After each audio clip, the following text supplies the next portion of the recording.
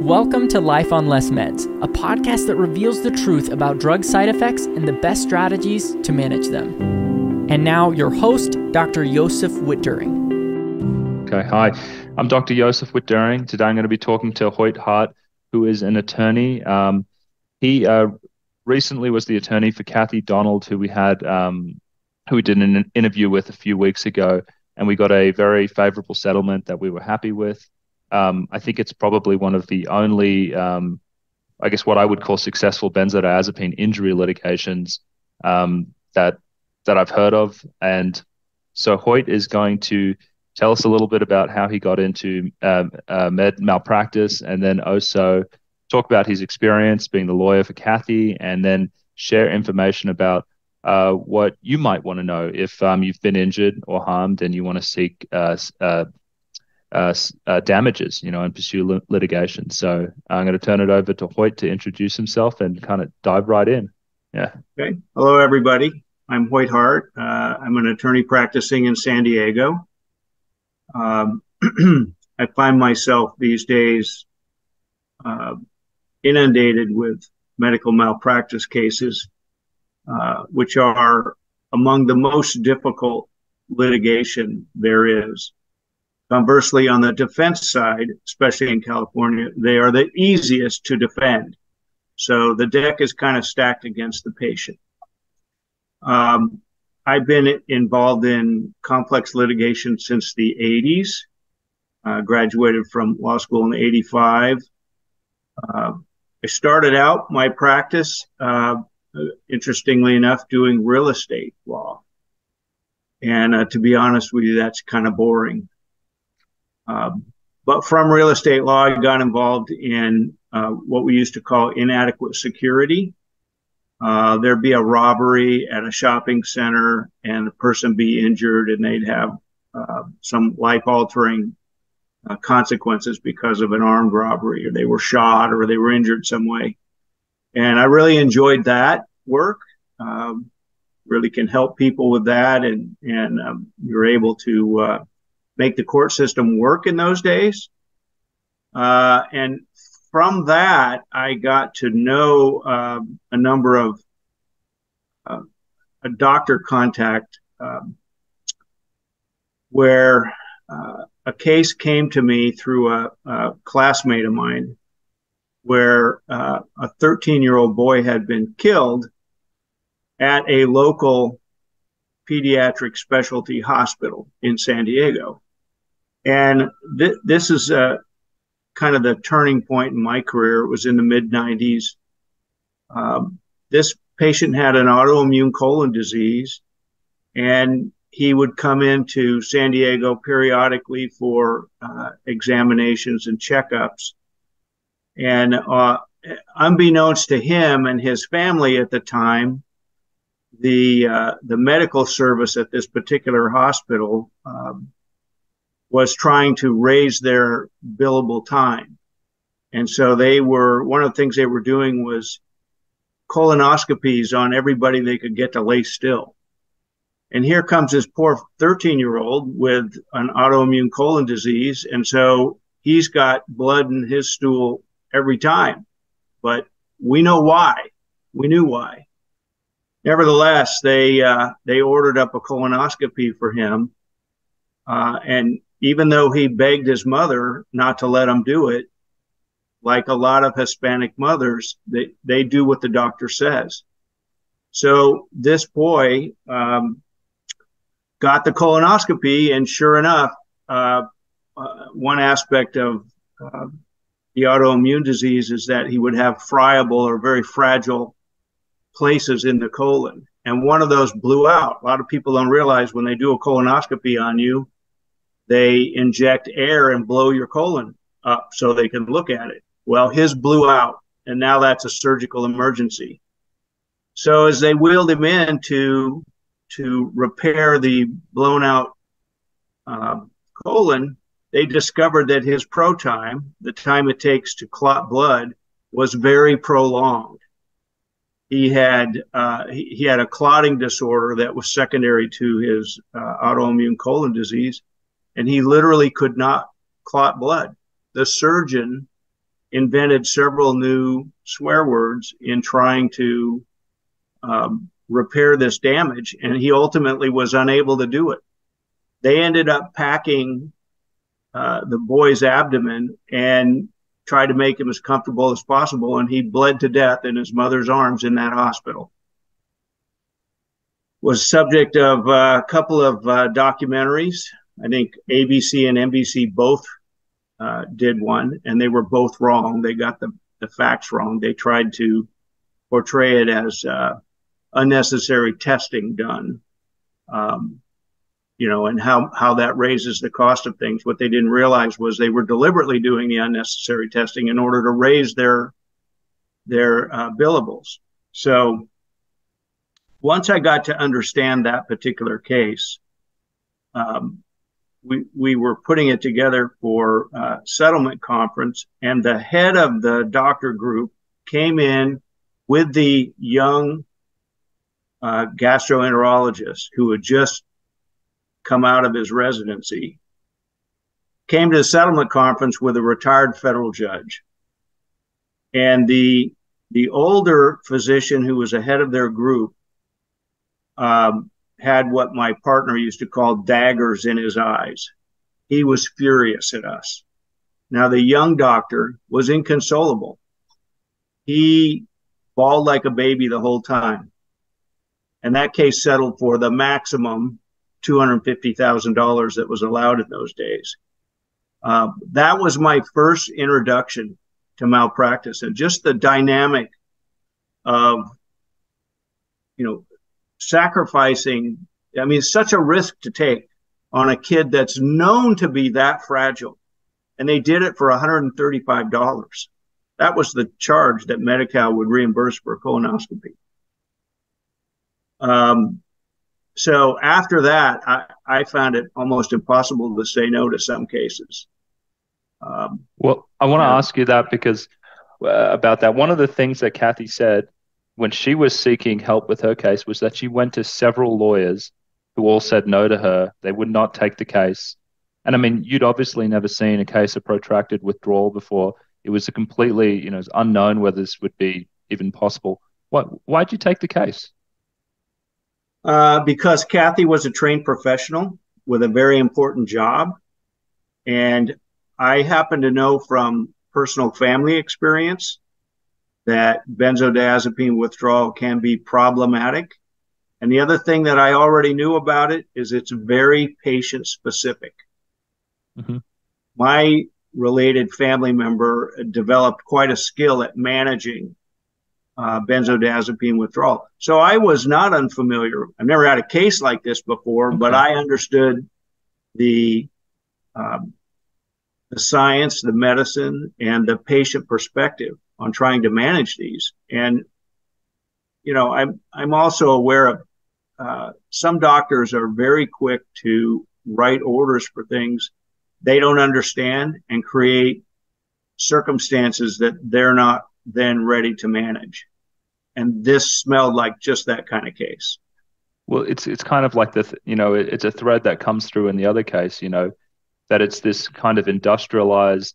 Well, what I hear a lot of is this kind of production line medicine where, maybe you could do something more or differently, but it's easiest to write a script because you talk to the patient, they leave, they're happy, and you kind of kick the can down the road. We'll figure this out later, or maybe I'll even be gone. And it's just a total loss of that genuine care, that concern, knowing the person, being truly invested in helping them, and it becomes this. I mean, I don't know, it's like an abomination. And I think people feel it. A lot of people these days, when I talk to them, when they go and they have these interactions with healthcare professionals, it's not all of them, but a lot of them feel it. They know that they're not getting the care that they would normally expect. And it really just leads to these harms. Yeah, it's what I find all the time. I mean, as I've mentioned to you before, the scope of my practice runs from outright fraud to simple mistakes by people who really care about what they're doing, mm-hmm, and everything in between. I think I've mentioned a couple of times, I've sued an oncologist in Bakersfield several times, and the jury keeps letting him off. and this is a guy who is treating a benign lung condition as though it were lung cancer. Mm-hmm. So, part of the problem that we have, particularly in California, is conservative juries and jury nullification. I just had a case like that happen to me in November up in Napa. I sued a nursing home for overhydrating a patient with a stage 3 cardiac condition, and they overhydrated her 14 liters. That's like 25 pounds of water fluid. And she died of a gurgling heart attack, and they didn't diurese her until the last day. Mm-hmm. I proved that case. I had top experts. It was clear they had no defense. The defense expert begged the judge to make me stop when I was cross-examining him. I haven't had that happen too many times, and still in 90 minutes, the jury defensed it. We lost that case because, the jury in a lot of conservative parts of California, which that sounds like an oxymoron, but it's really not. Mm-hmm. I think we have 58 counties in this state, and only about 3 of them have reliable jury pools. The rest are just so biased in favor of doctors that they, and they think, because I think they've been propagandized or raised this way, we're not doctors. We didn't go to medical school, so who are we to judge a doctor? That's one of the things that makes this work really, really difficult. Okay, so I'd like to get your perspective on Kathy's situation. Maybe you could kind of tell me about what the experience was like working her case and going through the whole thing. Well, they changed lawyers on the defense side twice. So there was one firm that the main person retired and closed the firm in the middle of the case. It's typical work. They send us discovery questions to answer. We send it out to them. We take the medical record, try to get it analyzed. Now, you remember my partner, Kyle. Mm-hmm. He had 2 or 3 experts look at this, and they all said, you have no case. Because those are all doctors who don't understand the concept of benzodiazepine withdrawal injury. Mm-hmm. Once I got with Dr. Ashaya, who is a pulmonologist working at Cedars, he recognized this, and it's a pet peeve of his that benzodiazepines are too easily ordered and poorly managed. So he recognized this right away. And we were a go because of that. One of the things that came along, they brought a summary judgment against us, and they used the same opinion that, everything had been done correctly, even though we know major mistakes were made multiple times. And so to oppose that, Dr. Ashaya wasn't yet in the case. I had to get a client of mine who is a psychiatrist to look over the case, and she understood it. And she wrote a great opposing declaration to defeat their summary judgment. So the dynamic in Kathy's case is Kyle is telling me the whole time, all these experts say we have no case. I had a sense that we had a case. And then, we got Dr. Greco, my client, to look the case over and explain it. And from that point on, we were in a little better shape. And then Dr. Ashaya came on towards the summer and carried the case. And then, of course, once you got involved, that was more or less the definitive statement of what's going on. They all knew, Greco and Ashaya understood there were problems, but they weren't able to describe them in the way that you were. So your entry into the case as we added experts is what really drove us over the line to settle. Oh, that is good to hear. And looking when I look back at the case, I kind of think about a couple things. I mean, one of the things that I thought they were really in trouble for, and this is my perspective, you might have a very different one doing this for a long time, was, right there on the drug label for temazepam, it says 14 days. do not use this longer than 14 days. Otherwise, consult a psychiatrist. And that was really clear to me. That was where they made the mistake, and that's where their documentation really didn't stand up. I mean, was that as important to you as it seems to me, or were there other things in there where you're like, this was really important in kind of, I guess, putting the defense in enough heat to settle where they did? The issue on the defense side was they don't think there's an injury. Mm-hmm. They don't get it. They don't understand that benzodiazepine withdrawal is very patient specific. No two patients are the same. So they look at the middle of the bell curve on benzodiazepine withdrawal and they say, what's the problem? Mm-hmm. Most people can handle it. Therefore, there's, that's it. That's the end of the story. And getting them to understand that a lot of the patients are out at the margins and can't handle it. And in fact, the one that's suing you now is one of those ones that can't handle it. That's what is tougher to overcome. The dynamic on the other side is you have young to 40-ish defense attorneys, most of whom do not understand medicine. They'll readily admit it.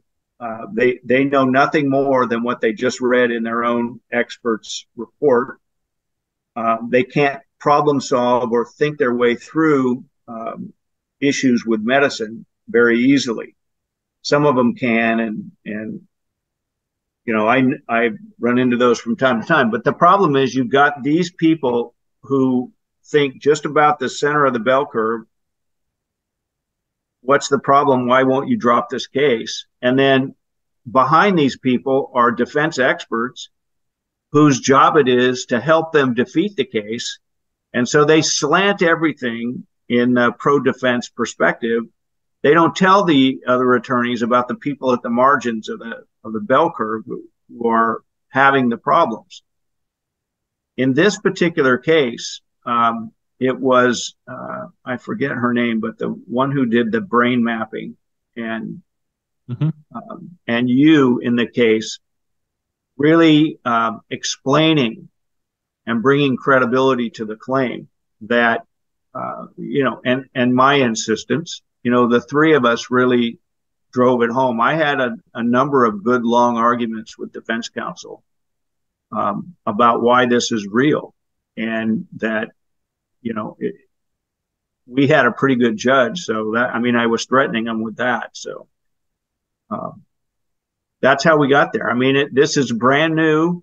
You've got these people who generally aren't inclined or capable to understand something as complicated as this, not interested in it. They work by the hour, and they've got, what they think are the experts telling them there's nothing here. That's the hard rock to move. That was really, I have to say I was a little, I'm shocked, but I'm not shocked. When I was reading the reports from the defense's experts, just about how shoddy some of the reasoning was, it was like, they did a clinical interview and then they hit Kathy with like 20 different neuropsych evaluations, none of which were even anywhere near like, good measures to assess the kind of injury she had. They just threw tests at her, which were normal because, when Kathy does a test in a quiet room, she performs well because she's highly educated and intelligent. But none of them could really detect the type of injury that she was describing. When I'm in busy environments and there's lights and sounds, I have a lot of trouble. She was having problems with balance and things like that. And so they just threw whatever test there was and just said, oh yeah, she's normal. It was really, really poor. Another thing that helped me in this case was I have some background with brain injury cases, bad concussions. And a couple of years ago, I had a really massive traumatic brain injury. And I remember things like that patient recovering had no memory of her childhood. And when she rode in a car, she had to wear sleeping mask because the the roadside things moving past her would distract her and make her highly aroused. Mm-hmm. And Kathy described that same kind of problem. And so that's when I began to realize this is a brain injury. Mm-hmm. This is Absolutely. not just a drug effect. This person has injured her brain somehow. And that was a kind of a turning point when I made that connection. And the defense, they never really got that, because even though we kept on talking about it in that way, they kept on saying, oh, this is withdrawal. Look here in the chart. It says that her tinnitus has resolved here, so it's finished. And, this event that occurs later on, this is something else. And so they were just thinking about this linear withdrawal. And that was, I agree. I don't think that they ever really understood what was going on. Well, I guess eventually they did, because then they wanted to settle on that. Either that, or they were afraid to cross swords on the issue that they didn't understand and couldn't manage. Yeah. So, mm-hmm. I think the fact that some of the defense firm was pretty young helped us too, because some of the older guys know that they can win no matter what the case is about if you're in the right venue. So it's a tough business to try to make a living in. Mm-hmm. And after I put the comment, after I posted Kathy's video, there were some comments below saying, well, this is all very well and good for Kathy. She had the resources to fund this litigation, but my understanding is that that's not always the case. That's kind of you and your firm, funding the experts and taking it on. So I think, could you just clarify that a little bit? Because I think some people came away with the idea that unless you have resources, you're not going to be able to do something like this. Yeah, resources definitely help. Mm-hmm. That's the dynamic you see at play between me and Kyle. Kyle's mm-hmm. more of a bean counter. How much is this going to cost us to put this on? Whereas I'm more of the patient advocate. This is a good case. Let's do it. It's worth the money. Even though, mm-hmm. here's a shocker, sometimes we lose. We go to trial and we sometimes lose, like the one I just lost in Napa, even though I proved that case 10 different ways. So resources is important. Mm-hmm. Generally, we advance resources. Anybody who can contribute, we try to get them to contribute as much as possible. In Kathy's case, she had some resources, and she contributed some, but Kyle and I paid the others. It just depends on who's got money to spend and willing to spend it when we get down the road. You take these cases not really knowing. Mm-hmm. I knew when I took this case that I had a couple of assets I could go to, but they get to be expensive over time. And, to be able to carry all this and do all the work, all the while on the if come, when you're not being paid, we're not paid hourly. We have to win to pay ourselves.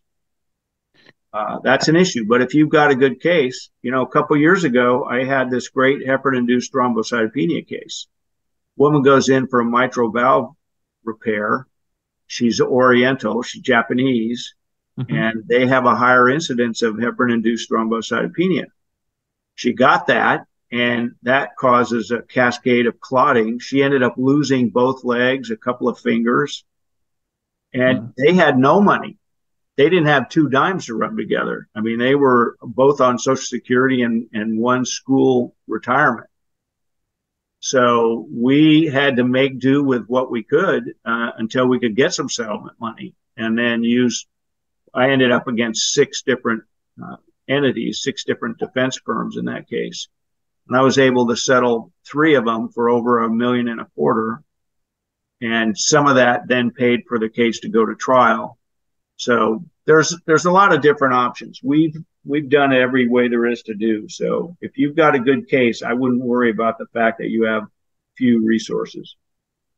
Just cut that part out before you give it to Kyle. Yeah. Okay, good. And so I know something that was helpful in Kathy's case was that she came to you within the time frame. And I think there's a statute of limitations for pursuing these in California. Maybe you could tell us about that in California. And I don't know if you could comment more globally on the United States. I don't know if you know if it's a similar thing or if you've heard anything about what that's kind of like outside of your state. Yeah, I think there are a couple of states that have a 2-year statute. Most of them have a 1-year statute. And in California, the 1-year statute can toll if during the period when the physician is still attending you on any issue. It can also toll when you are ignorant of what's happened. What's this toll mean? Put it on hold. The statute doesn't begin to run until you know that you've been malpracticed. The presumption is that you know right away, but a lot of times you don't know right away. You have a year to figure it out or to get to somebody who can figure it out. What we generally do is we solicit a chronological email from the patient, tell us your story, then we run it past experts that we know, and then we'll follow up with more specific requests for information, and then we can figure out whether there's a case there or not. Mm-hmm. And what do you think are the most important things that someone needs to know if they've had one of these injuries and they want to pursue a lawsuit? Most important thing to know is to get with somebody who understands the injury, because 99 out of 100 lawyers in California can handle a rear end or car accident case.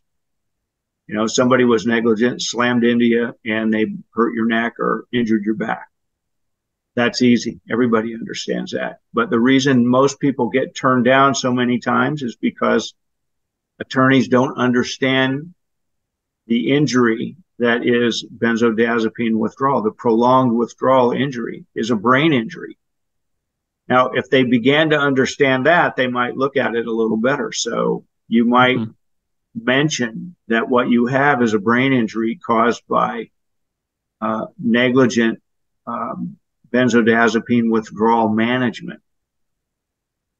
Brain injury is more appealing to attorneys because they think bigger numbers. So, but otherwise, you need to get with somebody who understands the injury.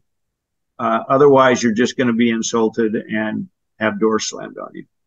And I think that's what happened to Kathy. Yeah, she kept on going though, which is the great thing. Yeah, she's determined. She's even a little bullheaded. Yeah. So, that helped her, which in turn helps the whole process here for other people. Yeah, she kind of paved the way. And hopefully the series I've done with Kathy and you kind of inspires other people to be bullheaded as well and to kind of push, because some of these cases, I think they can be won. And I'm really deep into the guidelines now on because not all of the benzodiazepines have this warning, 15 days. Some of them say, short period of time, or it's more vague. And I also think in the future, to win these cases, it's going to be really important to understand all of the guidelines about how they're directing physicians to prescribe and manage these cases. And I think, the majority of the ones I've come across, they're all saying the same thing: shortest possible time, get them off as soon as possible. If it's for insomnia, do psychological means. And I think you could use all of that even without something in a label, a label as clear as the one was for temazepam to say, this person was really prescribing this medication negligently and against the recommendations of all of the major guidelines. Yeah, guidelines are very helpful in my business. That's I use guidelines heavily when I'm deposing defendant doctors. Asking them, what was your assessment of the patient? What plan did you come up with for treating the patient? And then what did you do? And invariably, they never even considered looking at a guideline, and they will have left out important elements of the guideline. Yeah. So, and you can get those guidelines online. Just Google the guideline you're looking for, and they'll come up. Yeah. It didn't used to be that easy. We used to have to really work at figuring out these cases, but now with the internet the way it is, you can get a lot of information fast. Mm-hmm. Well, great.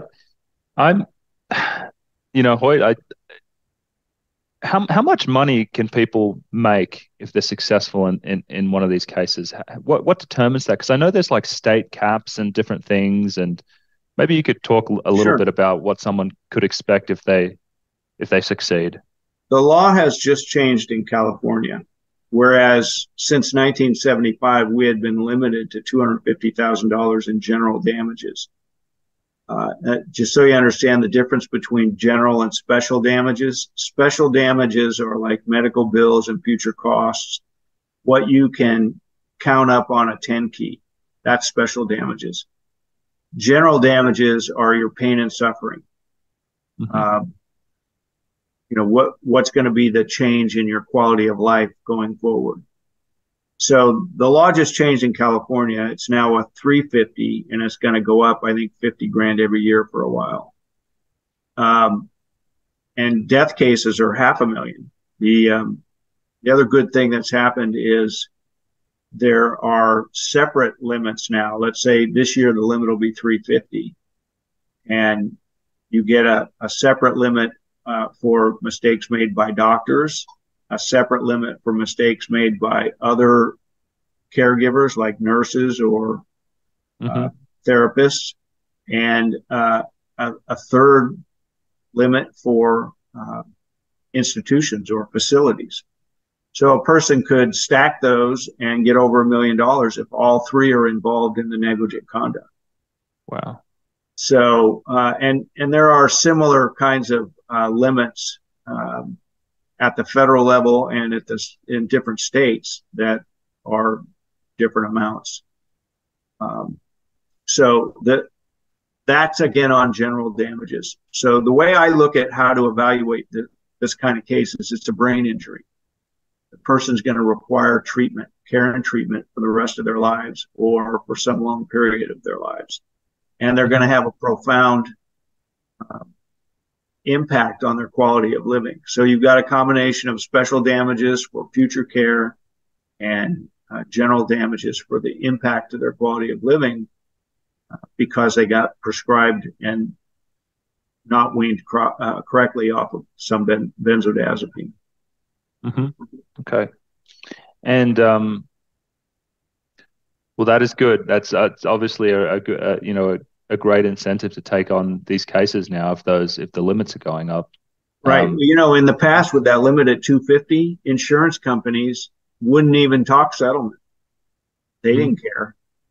So you win, you're going to get 250. You know that because they've taken in so much more money than they've ever paid out, they're sitting on billions of dollars. Mm-hmm. And they just don't care if you get an award of $250,000.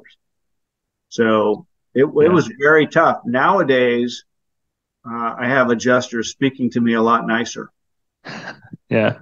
So I'm hoping that things will settle better. And so my understanding is you only practice in California, right? There's no other places where you work? Well, the thing is about that, let me make this point clear. I can actually practice anywhere in the country if I have a local attorney to work with. For instance, my first federal jury trial was in Iowa, in Fort Dodge, where my father was born, incidentally. That was quite a trial. That federal judge said some things on the record I've never heard before. But the point being, I'm not licensed in Iowa, but I could go there and do that trial because my cousin happens to be licensed in Iowa and she pro-hacked me. So if there's somebody with a good case in a different state, we can make arrangements to handle that. The brain injury case that I mentioned earlier was a woman from Colorado, and she was injured here in California. But her next door neighbor was the lawyer who brought the case. I pro-hacked him into California and handled the case, but I handled the case. So there's ways around the fact that I'm only licensed in California. So if someone's in Texas and they go to a medical malpractice lawyer who's sympathetic and they say, hey, I know you've probably never heard of this case before, but I know, Hoyt Hart in California, he's done one of these before. Would you consider allowing him to work it with us? There would be a way to get you and your expertise involved. Sure. Or yeah. I know attorneys in Texas. I can always find someone to join with me. So okay. So I might tell people that they could maybe contact you or shoot you an email, if they think they have a good case somewhere, and that, you'll have a think about your resources and see whether you could put something together. Yeah. I'm happy to field those cases because there aren't many people out there who will. No. But we'll change that. We'll get the word out. We'll do a couple of cases in different places and work with some other lawyers, and then they'll learn about it.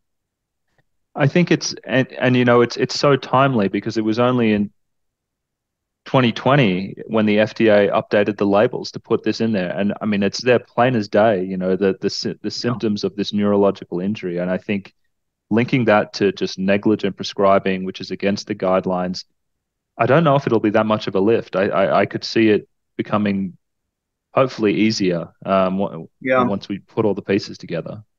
At the end of the day, you need people to understand accountability, and that's what we're trying to do. And we were able to get that in Kathy's case. It was nip and tuck, but we managed.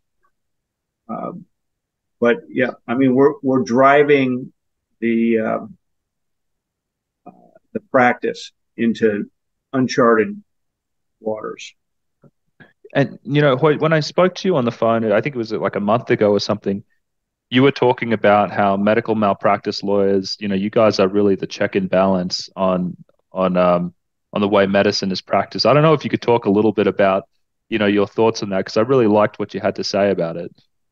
Well, the way the system is set up, we are supposed to be the check on medical malpractice because if you don't pay attention to what you're doing as a physician, you're going to injure the patient. And, well, I've got so many patients, one gets injured, that happens. But if that patient's going to sue you and you're going to have to pay money or have your insurance company pay money for it, you're going to think twice about it. The problem is with all of the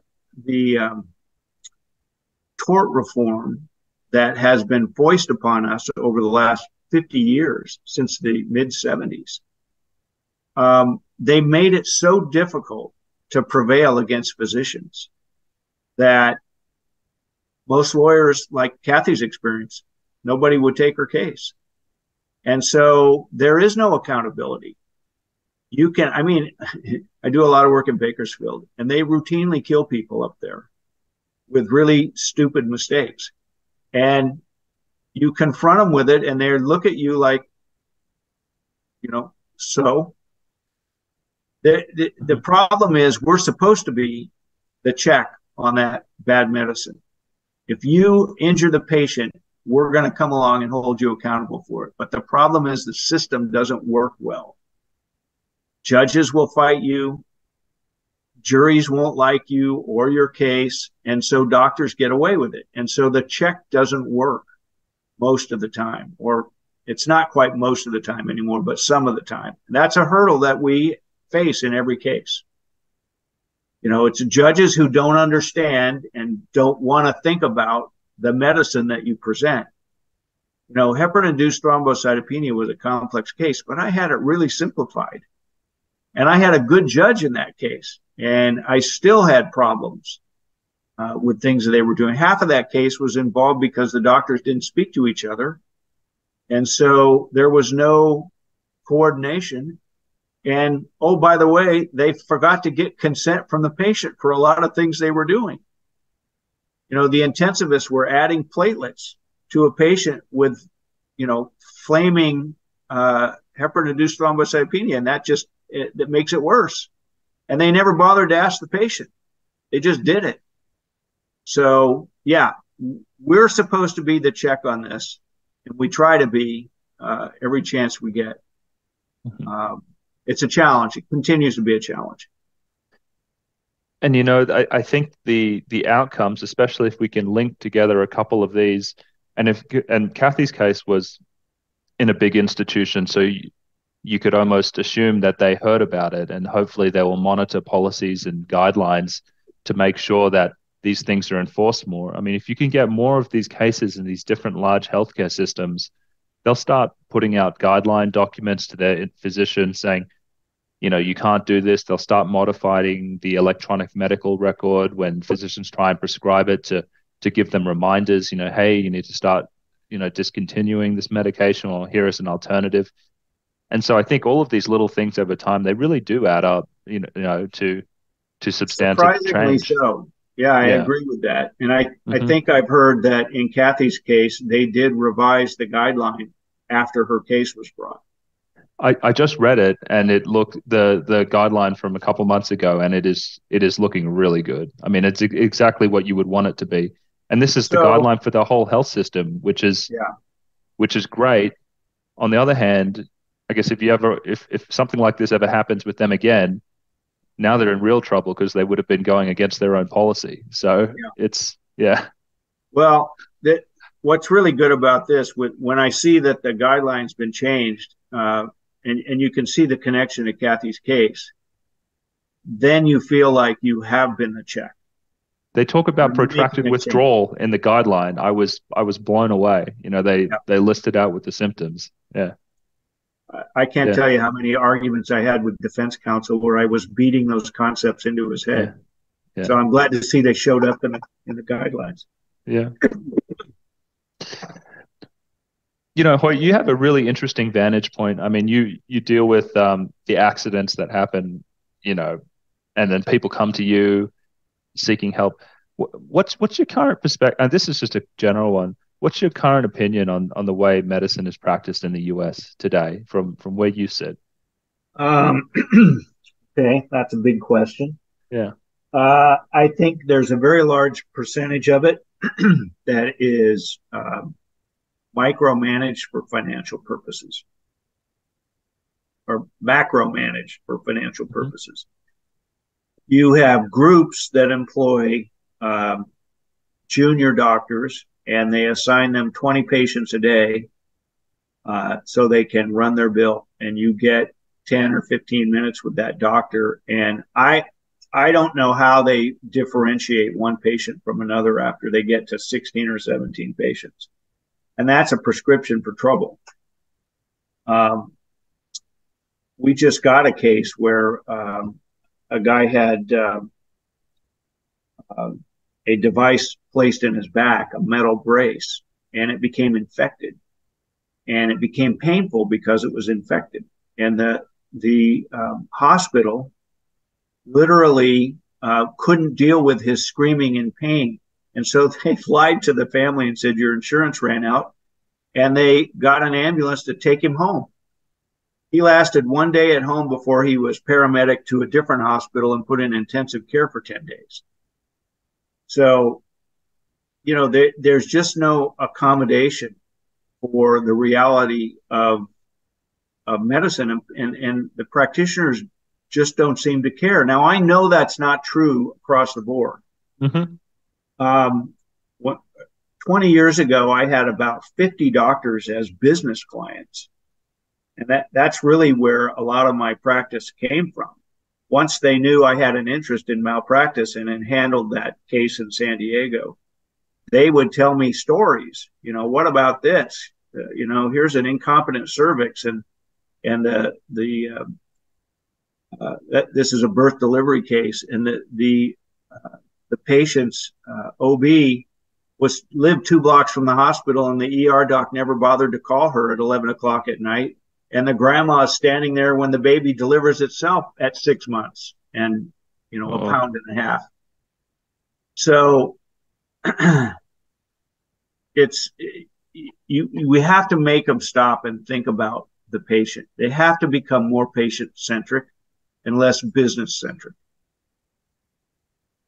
I couldn't agree with more about that. And that was something that I was acutely aware of when I was going through my residency. And I also practiced in some county outpatient clinics in Philadelphia as well. And just like you said it's there's 20 patients, you have to see them in a day. And if things don't fit neatly into like a little box, and it's like, oh, you have this condition and here is the treatment, and it's fine, Yeah. Yeah. then it's you do not And have the it's so time. easy to Yeah. manage those kind of patients with a prescription pad. hmm Um, and And that's kind that's of no why I think, small part of yeah, Kathy's case. yeah. Um, that's really well said. When you're forced to kind of solve problems, in 15-minute increments.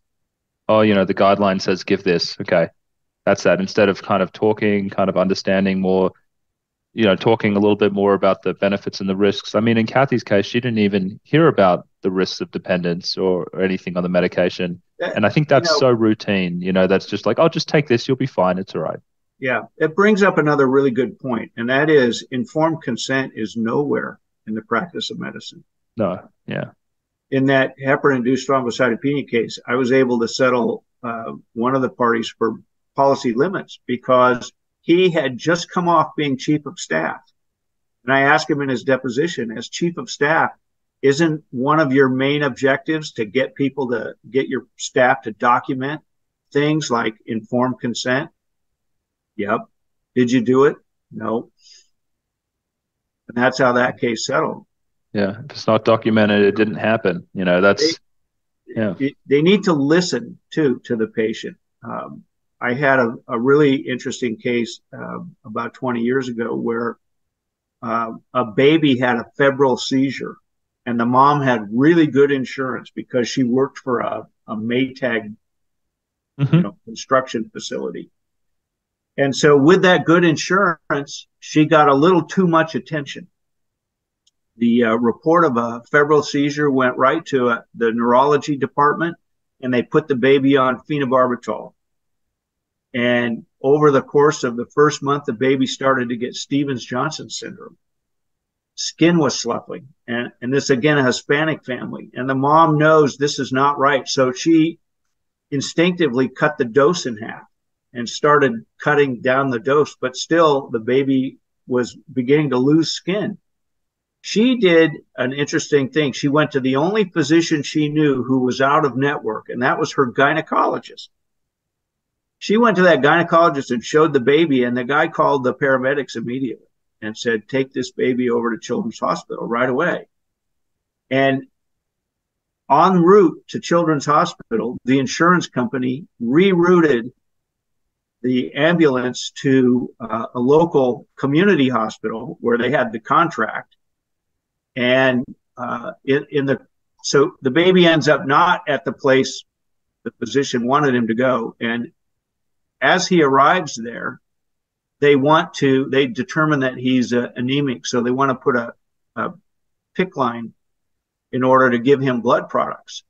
Mm-hmm. And it took him like 3 times. And in the course of placing this PICC line, now his mom had said, don't give my baby any medicine.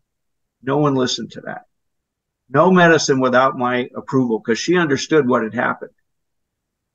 So in placing this PICC line, they used ketamine and Versed and more ketamine. And then when they finally got the line placed, the blood had expired. So they had to order more blood. And so the critical care doc signs off a PRN order for Ativan. So he'll lay still for an echocardiogram that they're going to do. So I think I counted 7 doses of benzodiazepines on this baby, this 6-month-old baby. And the critical care doc left for the day with an order, a PRN order. If there's any sign of seizure, more Ativan. Okay, a complete huge overreaction. So along about 8 o'clock at night, what do you suppose happened to this baby? He stopped breathing because the respiratory depressant effect of all that benzodiazepine on his little body. And the night nurse, somebody in Kathy's position, but not as good as Kathy, looked at him and said, apnea, seizure with apnea, and gave him more Ativan. He suffered a 45-minute anoxic episode and was profoundly brain injured. And what a case that was. I mean, they because of her insurance, they had to take care of him for the whole time. And so I came along about 6 years after that all happened and chased down enough of the doctors to get them a lifetime settlement. But what an interesting case that was, getting everybody to understand that what the effect of benzodiazepines is on an infant. Yeah. Yeah, compounding multiple analgesic medications together without appropriate monitoring to make sure that they maintain a patent airway. I mean, it's just not protecting his airway. Yeah. Yeah. So I got a million stories like that. Yeah, and I wish we had time to hear them all. I know I will certainly find time to hear more of them, but Hoyt, it's probably a good time to wrap. We've been going for just under an hour now, so I think any other final thoughts before we close? Don't give up, because the bad side wins if you just give up. You know, fight like Kathy. That means fight like hell. Yeah. That's awesome. Yeah, I love that. So, Hoyt Hart, thank you for coming on. My pleasure. I will reach out to you afterwards to get an email address or contact information that you feel comfortable sharing, and I'll post it in the description of the video for anyone who's has cases. Okay, very good. Yeah. Look forward to talking to some of your people. Great. Thanks again. Take care. Okay. Thank you for listening to today's episode. If you want to see the full video interview, we also post these to YouTube. Just go to Whit During Psychiatry on YouTube to find those. You'll also find several YouTube exclusive videos from Drs. Joseph and Marissa posted several times a week. Finally, if you need help with your drug taper, getting a second opinion, or managing your post-acute withdrawal, come visit us at whitduringpsychiatry.com. Our sole focus is on helping patients regain control of their lives and achieve optimal mental health on as little medications as possible.